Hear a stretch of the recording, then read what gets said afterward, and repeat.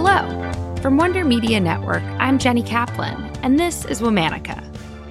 This month we're talking about rebels with a cause, women who broke rules and took major risks to upend the status quo and create meaningful change. Today we're talking about an Egyptian feminist activist and pioneering artist.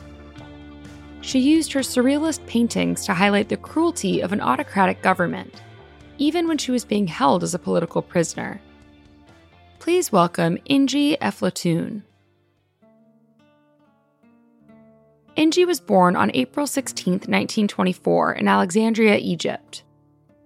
She grew up in an aristocratic family. Her father was a scientist and professor, and her mother was a dressmaker. Inji's parents divorced when Inji was young, and Inji's mother raised Inji and Inji's sister in Cairo. Inji's mother valued education and enrolled Inji at a prestigious French Catholic school in Cairo. Inji hated it. The school had a reputation for harsh discipline and strict rules. Students weren't allowed to read alone or purchase their own books. Inji also despised the blatant discrimination at the school.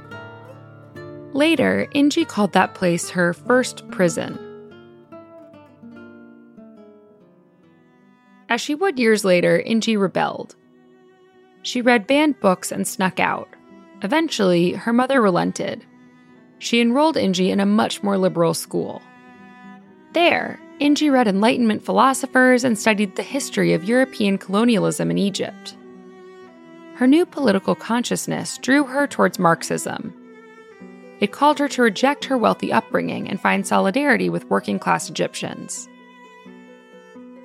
Inji was also blossoming as a young painter. Her mother hired Kamel El-Telmasani, an Egyptian artist and filmmaker, to tutor Inji. He was a member and founder of the leftist Surrealist Art and Liberty Group.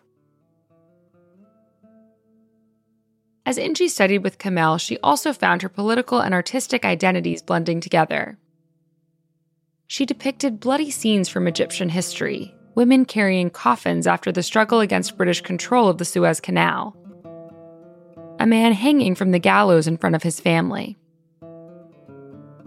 She depicted moments from Egyptian history that sparked outrage against oppressive British rule, as well as outrage against the autocratic Egyptian government that had taken control of the country after Britain. Inji also expressed her discontent through writing.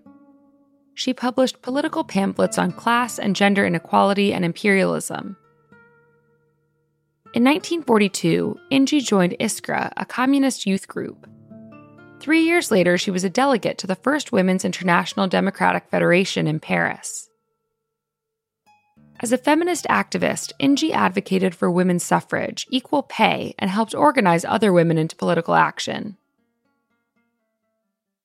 Inji's bold paintings attracted admirers from the art world. By the 1950s, her art had been widely circulated in Cairo and beyond, from Venice, Italy to Sao Paulo, Brazil. Egyptian students transformed her art into protest posters, cementing it as a symbol of the anti-authoritarian movement. But her growing fame was dangerous.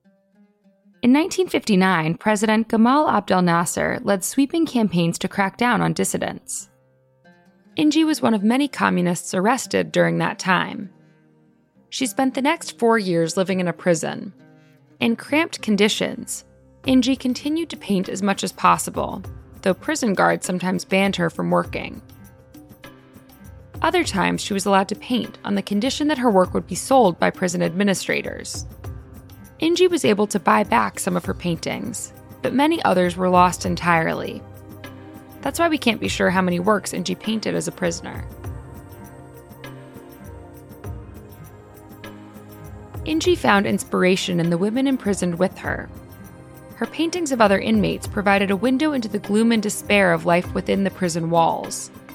Many of her works from this period reflect the painful dehumanization prisoners experienced.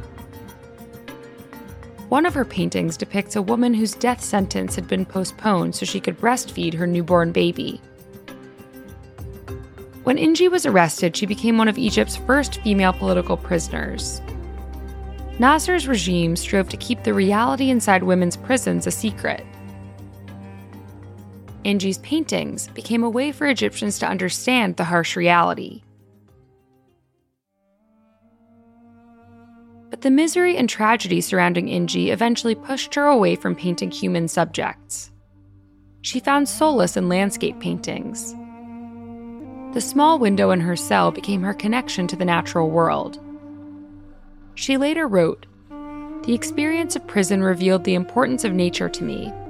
When I was deprived of it, I felt how precious it was. It became a symbol of freedom in my eyes." Trees were especially important symbols to Inji. She painted one tree that was visible from the prison so often the other inmates began to call it Inji's tree. Inji was freed in 1963. A year out from her release, Inji was exhibiting her art once again. She focused on painting rural scenes and landscapes. She went on to exhibit her paintings in Rome, Paris, Warsaw, Moscow, and other European culture centers. Her work has almost always been on view in museums in Cairo since the 1970s. Inji died in Cairo on April 17, 1989. She was 65 years old. Today, Inji is remembered as a pioneer of modern Egyptian art and as a feminist activist. Her paintings provided a rare glimpse into a world unseen, an example of how powerful art can become when it's used to call out injustice. All month, we're talking about rebels with a cause. For more information, find us on Facebook and Instagram at Womanica Podcast. Special thanks to Liz Kaplan, my favorite sister and co-creator. Talk to you tomorrow.